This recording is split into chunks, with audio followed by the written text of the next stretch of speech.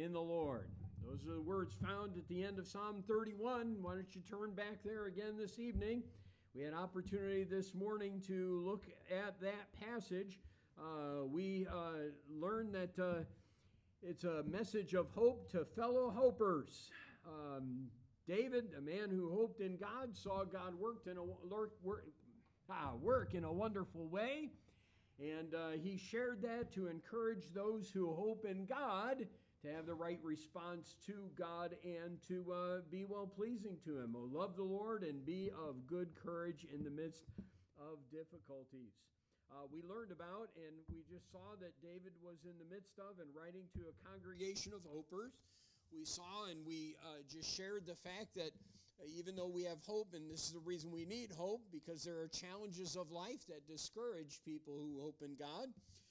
And then we learned about the conduct of hopers. We saw in the first 6 verses of this chapter how hopers trust in God. They call on God. They depend on God. And they are friends of God.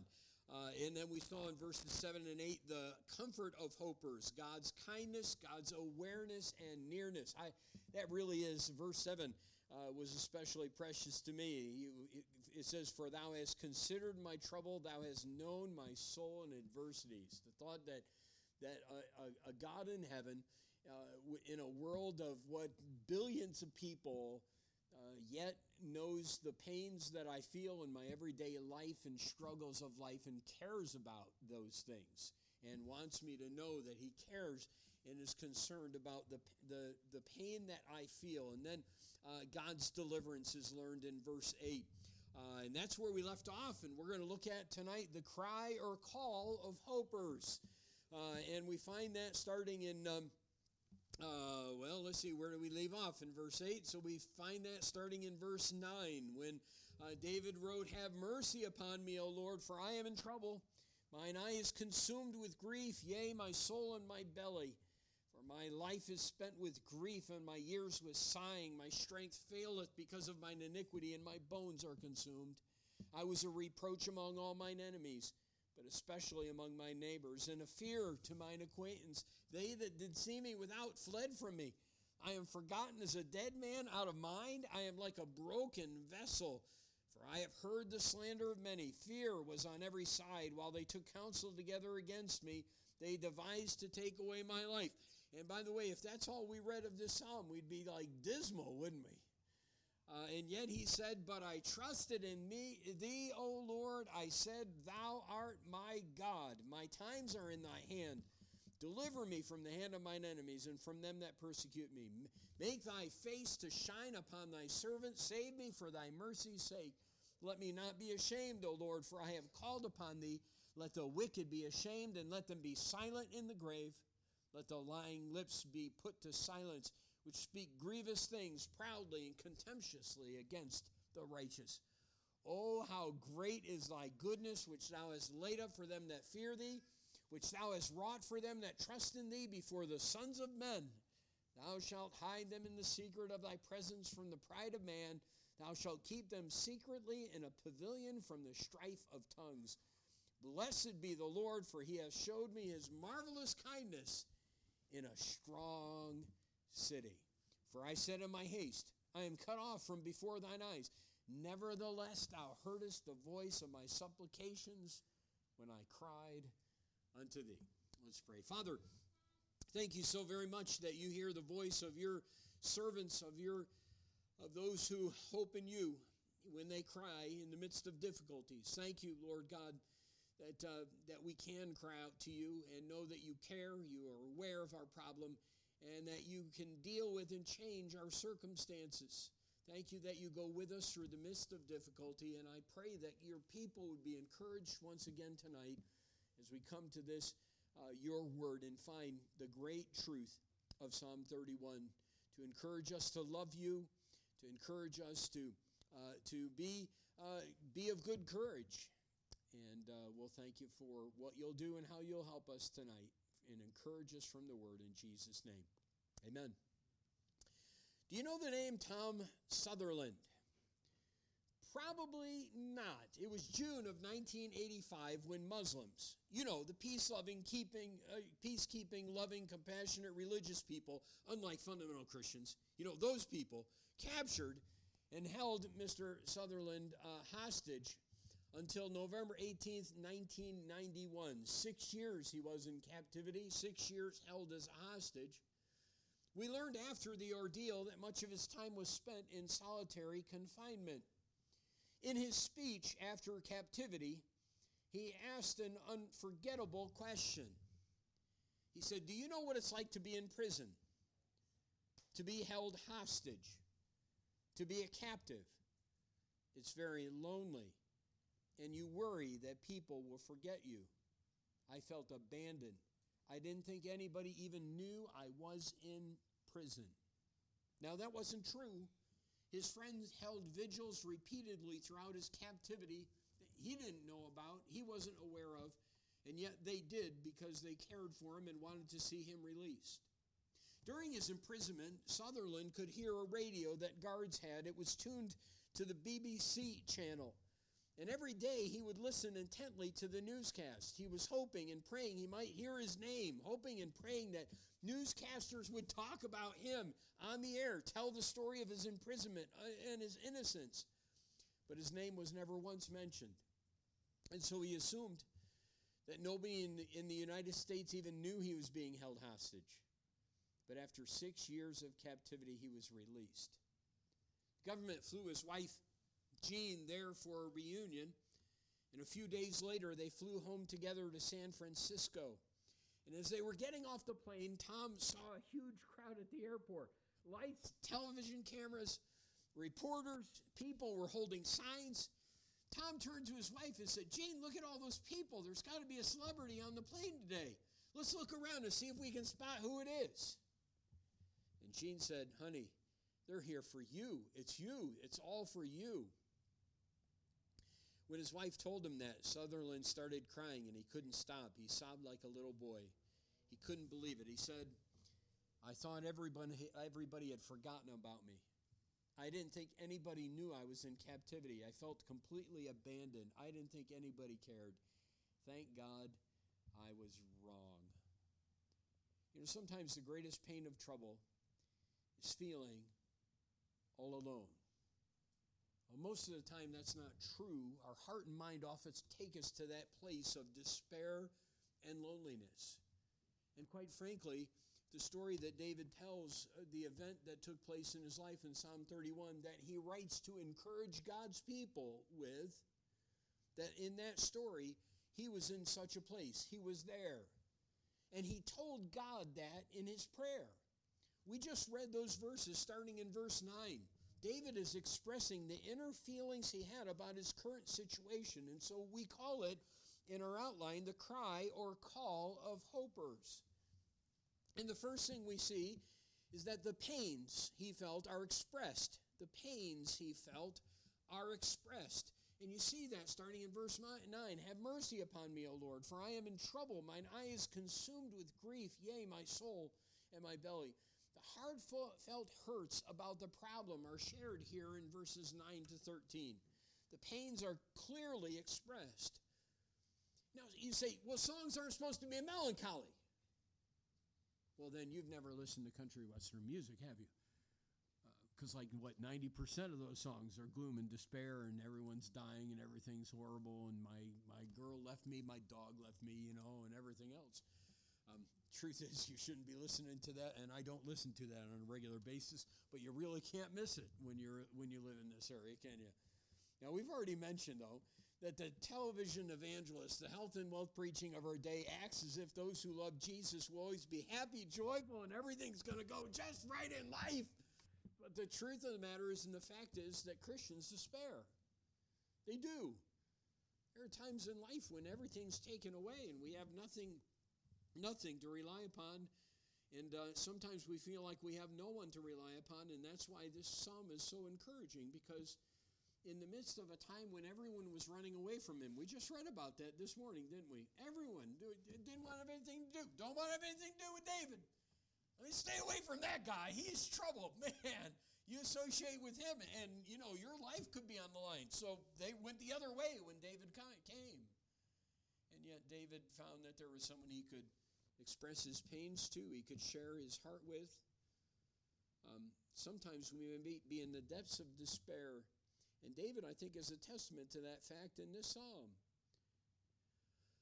People who know and love God, hopers, as we've been saying, but who were in great distress. And David is very open and frank with God in prayer. He pours out his heart to God. And I'll tell you, although it's a discouraging part of the psalm, it's like a despairing. You read it and you think, oh man, this guy really was hurting. Yet there's wonderful consolation in these verses because he had someone he could call out to.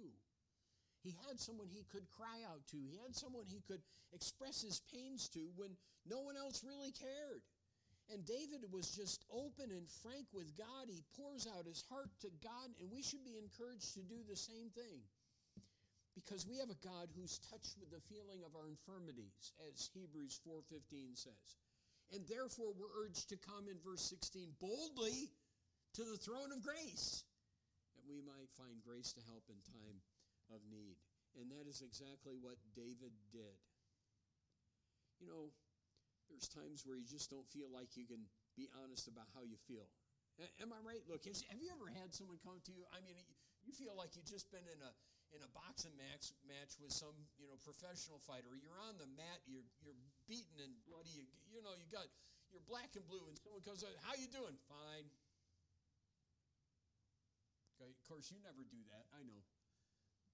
But I would suspect there have been times, at least sometime in life, where, you didn't express to anyone else how you felt because you didn't think you could.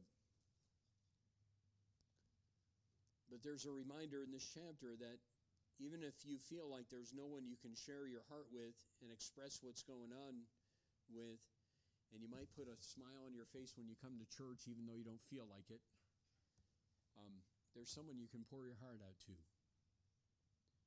At any time of the day, any time of the night, any time of the year, even if it's a holiday, it doesn't matter to God. He's just interested in hearing your prayer and your cry. There's a God in heaven who won't shun you, who won't rebuke you, because you express your innermost feelings to him. There's a God in heaven who says, casting all your care upon him, for he careth for you. It's not just a platitude that we put on plaques for people, but these are the words of God. Casting all your care upon him, for he careth for you. So the pains are expressed, the heartfelt hurts about the problem. The plea is made. The plea is made, the earnest desire in the problem. That's found in verses 14 to 18. So in verses 9 to 13, he's like, Lord, here's what I am. I'm like a dead man out of mind. I'm like a broken vessel. I've heard the slander of many. Fear was on every side. They took counsel against me. They devised to take away my life. And then David says, but I trusted in thee, O Lord. And I still am. I said, thou art my God.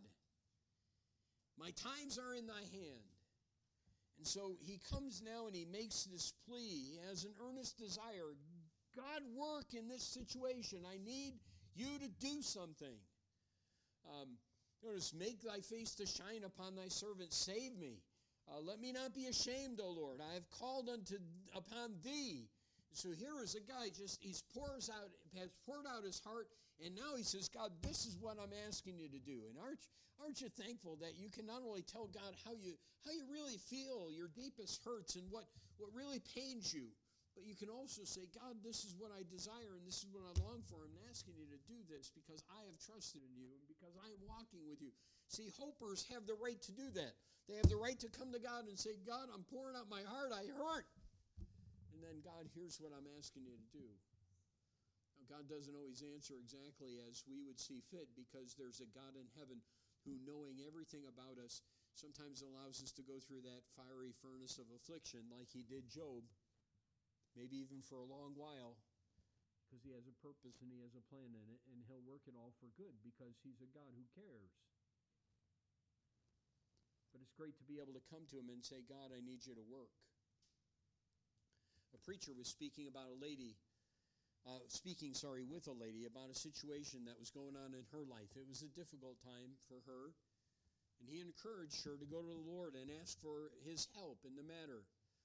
He said, get specific with God about your desires, about your hurts. And the woman said this, God's promised to meet my needs, so I don't believe a Christian should be asking for selfish things. The pastor had to take some time and confront her with the error of thinking in such a way. One commentator saw this remark about God's goodness in verse 19, how great is thy goodness. And here's what he said. The psalmist seems to have felt that it was an inexpressible privilege thus to be permitted to appeal to God with the assurance of the divine protection.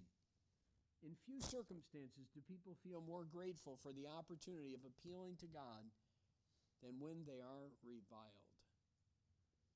And by the way, if it's selfish to ask God to meet our needs, then David was probably one of the most selfish Christians in the world. How many Psalms are like this one, where he pours out his heart and says, I'm hurting, Lord, and I need you to do something. And I'm asking you to work in this way. Look, that is the divine privilege of believers. Yes, we should never forget to pray for others. And yes, we should be concerned about others. And our prayers shouldn't only be me-focused. But there are times in life when the fires of affliction are burning that we need to just get on our knees before God and plead with him to work. And we can. And we can come because he cares. It's not selfish to long for deliverance, nor is it selfish to come to our Lord in prayer and say, here's my hurts, and here's what I'm asking, and then to leave our lives in God's hand. You know, as we into thy hand I commit my spirit. And so we find the psalmist doing those things. So we have the pains that are expressed, verses 9 to 13. We have the plea that is made in verses 14 to 18. And then starting in verse 19, what do we see? And it's interesting because as best we know, verse 19 is still written from the perspective, I'm in trouble. Verse 21, he says, I'm looking back now, and God delivered, okay? But in verse 19, he's in the trouble. All right, so in the trouble, what does he do? That's right. The praise is commenced. He pours out his heart. He pleads with God to work in situation. And yet, in that, he's still able to say, blessed be the name of the Lord. Isn't that what Job did? Lord giveth, Lord taketh away. Woman, you speak as one of the foolish women. Lord giveth, the Lord taketh away. Blessed be the name of the Lord. In all this did Job not sin with his lips. Praise is commenced. We have 4 verses of praise at the end of the chapter, encouraging hopers. The psalmist was always quick to give words of praise to God for deliverance, but he looks in verse 19. He says, I know your goodness is great, which thou hast laid up for them that fear thee, which thou hast wrought for them that trust in thee before the sons of men. I know that. See, the reason David could praise is not because God had removed it, but because he knew God's character. Lord, you have been faithful throughout history. He could look back. He could look at how God had worked in the children of Israel, how God had delivered them from Egypt. He could look at different periods of history as he read through and knew much of the Old Testament. And he could say, look, God, you have been faithful. You always have been faithful to your people. And I'm trusting you now to do that. And so he could praise God. And sometimes, quite honestly, when we look at the events of our life and we see everything falling apart, we might say, there's nothing I have to praise God, but there's always something to praise God about. And sometimes it's looking elsewhere, not at just what's going on in my life right now, but to look back at God's faithfulness and to say, Lord, you've been faithful in the past, and I'm going to praise you that you are a faithful God, and I'm going to count on you to be the same even now. So we have a man pours out his heart. Here's how I feel, Lord, and here's what I'm asking you to do. And God, I'm just going to praise you because you're a good God. In fact, isn't that what we're told to do when we're anxious? We're to everything by prayer and supplication with thanksgiving. Let your request be made known unto God. And that's when the peace of God that passes all understanding shall keep your heart and mind in Christ Jesus. And sometimes we leave off that little with thanksgiving because we don't like that part. And it's hard to do. In fact, quite honestly, it's the absolute hardest thing to do when you're in the midst of despair, to turn around and say, God, you're a good God, and I want to praise you for being such a good God. In fact, that's the last thing you want to do. But it's true. And there's a wonderful challenge here for hopers. There's something that was a reminder here, and it really caught my eye, that verse 19 truly is someone that's in the midst of it, and he's saying, maybe I don't see any reason to praise God in my current circumstances, but you're still a good God, and you've laid that up for all people that fear you. And I've seen that, and I've known that, and your people have known that, and God, I'm sure I'm going to see it again. You're going to hide them in the secret of your presence from the pride of man. You'll keep them secretly in a pavilion from the strife of tongues. So what does he say? Blessed be the Lord. Now, again, verses 21 and 22. Actually, not really to verse 22, because it almost seems like he's going back and forth. For I said in my haste, I am cut off from before thine eyes. Nevertheless, thou heardest the voice of my supplications when I cried unto thee. The praise is commenced. Look at verse 22 again and what I just said. That's another thing that kind of jumped out at me. David wasn't perfect. What did he say? For I said in my haste. What did he say at some point in his difficulty? I'm all alone. God doesn't care. Hey, let's be honest. There's times we get there. And you say, well, a Christian should never get there. David, a man who was a man after God's own heart, who loved God, got there. I'm cut off. But that didn't stop him from praying. It didn't stop him from praising. It didn't stop him from pouring out his heart unto God. There are times where I think like the man who came to Jesus Christ said, heal my son. The Lord said, if you have faith, I can do it. And what he said, Lord, I believe. Help thou mine unbelief. And there are times, look, when things are so dark that you start to really question. I'm cut off. I've been praying about this. I've been pouring out my heart. I hurt. I haven't seen the answers. I'm still in difficulty. It hasn't changed. I've been praying. I feel like my prayers are bouncing off the ceiling. And God says, look, if you've been hoping in me, if you've been trusting in me, I hear. May not feel like it. And I love how it ends, right? Don't you? Look, how does the verse end?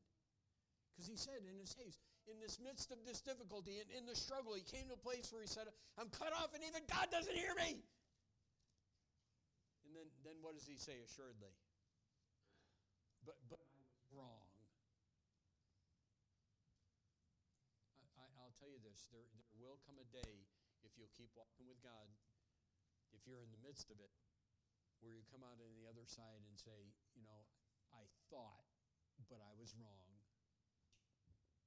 I thought I was alone, but I was wrong. I thought he didn't hear, but I was wrong. Because he is faithful.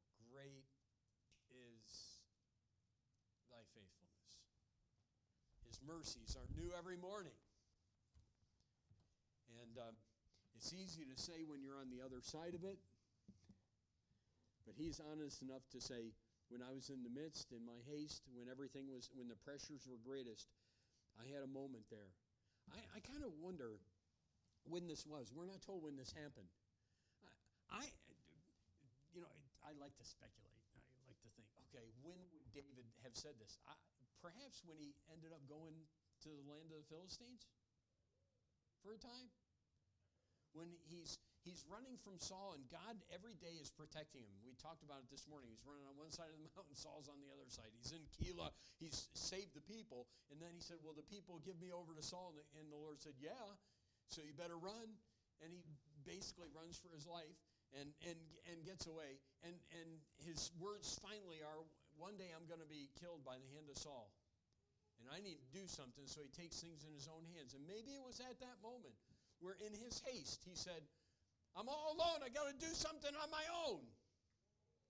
But he still found that God was faithful, and God was. I don't know, what was David's thinking when he was going to go fight against the children of Israel? What was David's thinking? He was going to go fight against his own people. As best we know. But God in his mercy just had the lords of the Philistines say, we don't want David. What's wrong with you? And maybe it was at that moment he was just reminded. And then he goes back, and his wives and his possessions and everything have been taken, and God miraculously works. Even though David had been in rebellion against God and had run and been doing things on his own, and yet maybe it was here where he says, in my haste, I said, God doesn't care, and I'm just got to do something.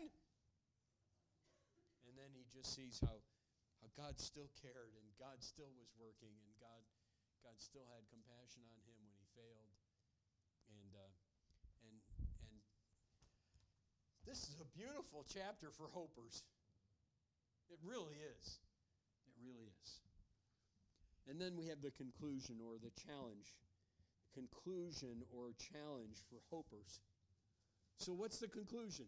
Two things we're told in verses 23 and 24. Actually, you could probably say more, but two statements that those who hope in God are encouraged with. So what's the first thing we're told? Okay, the Lord preserve. We're told that that's what God does, but before that, what does he tell them to do? Yeah, love the Lord. All right, so just put it down. Love him. Here's what he's saying. The conclusion for all believers, from my experience, David says, love God.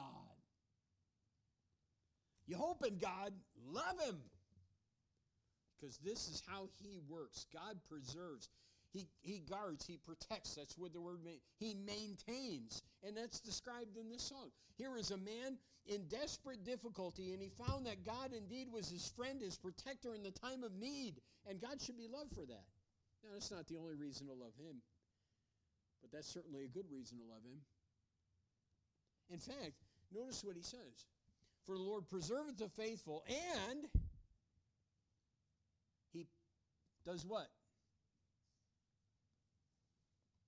He not only rewards and blesses his own, but then what does he do as well? Come on, you can say it. It's true. You say what? Verse 23. Look at it. The Lord preserveth the faithful, and all right, so the enemy has been coming against me. They've been doing all these things, and I want you to know that God not only rewarded me, but God judged them. And that's the way God works. Whatsoever a man soweth, that shall he also reap. And so he says, love God, because God is consistent. He always is. He always will be. Now, in the individual events of life, it's not going to always look that way. And doesn't this chapter even tell us that? I felt all alone. My friends, when I come up, would run. It was bad. So bad that in my haste, I said, God has left me. God doesn't care about me. I'm alone. So in the individual events of life, there's the reality, and I believe Job got there, and probably other saints as well in the Bible. You might come to the place where you just say, I just don't see this to be true, but it's true. Well, I don't see how God blesses the righteous and judges the wicked. I don't always see it, and it's true in the individual events of life. But overall, in fact, we're going to understand this. We're going to understand this completely when we enter glory. and understand that we were wicked sinners and just as deserving of hell as anyone else, but God had mercy on us. And God then rewards. And we're going to see how, probably in many ways, how what a man sows, he reaps. Because that's how God works. So love him.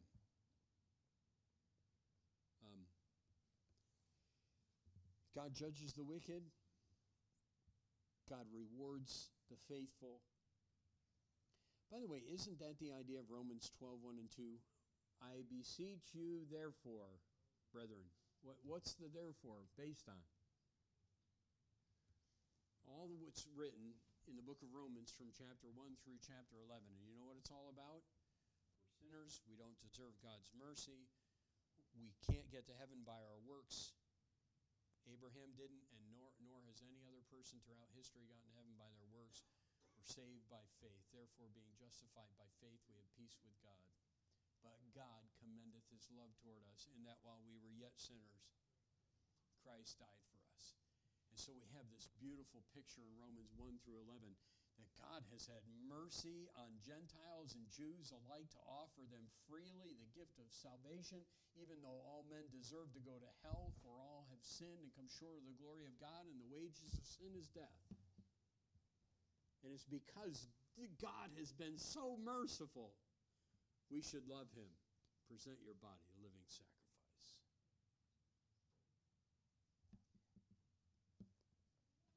Love him. That's the challenge. In the New Testament, loving God is expected. We love him because he first loved us.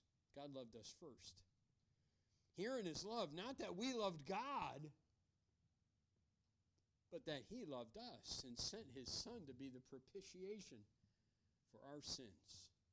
God loved us supremely, among whom also we all had our conversation in times past in the lust of the flesh, fulfilling the desires of the flesh and of the mind, and were by nature the children of wrath, even as others. But God, who is rich in mercy, for his great love wherewith he loved us, even when we were dead in sins, hath quickened us together with Christ. By grace ye are saved, and hath raised us up together and made us sit together in heavenly places in Christ Jesus.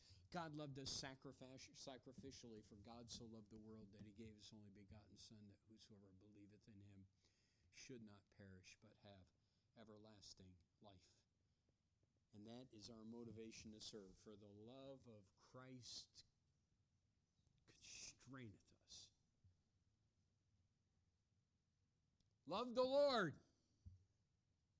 Love the Lord, O ye his saints. He's worth the loving. He's worth your devotion. Joe Harding told a heartwarming story of a man who finally decided to ask his boss for a raise in salary. It was on a Friday. He told his wife that morning he was going to do it, so all day the man was nervous. He was apprehensive. He summoned the courage late in the afternoon. He approached his employer, and to his delight, the boss agreed to a raise. The man arrived home to a beautiful table set with the best china. Candles were lit. His wife had prepared a festive meal. Immediately, he figured someone from the office tipped her off. Finding his wife in the kitchen, he told her the good news. They embraced, they kissed, they sat down to a wonderful meal. Next to his plate, there was a beautiful lettered note. It read, "Congratulations, darling. I knew you'd get the raise. These things I did tell you how much I love you." On his way to the kitchen to get dessert, he noticed a second card had fallen from her pocket. Picking it off the floor, he read these words, "Don't worry about not getting the raise. You deserve it anyway. These things tell you how much I love you." Total acceptance. Total love. Her love for him wasn't contingent upon his success at work, his raise, or anything else. It was just the opposite. If he were to fail, he was going to get that meal. If he was rejected by the boss, he was going to get that meal. If he lost his job, he was going to get the meal. If he got the raise, he was going to get the meal. Because she loved. And my friends, that's what God has done for us.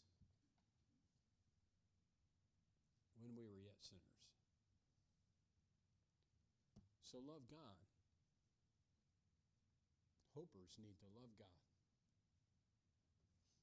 He's worthy of it. Hopers also need to, verse 24, be of good courage. The psalmist said it well in another place. I had fainted unless I had believed to see the goodness of the Lord in the land of the living. Wait on the Lord. Be of good courage, and he shall strengthen thine heart. Wait, I say, on the Lord. Those words just a few chapters before, Psalm 27, verses 13 and 14, remind us, look, to be of good courage. The word courage means to be strong.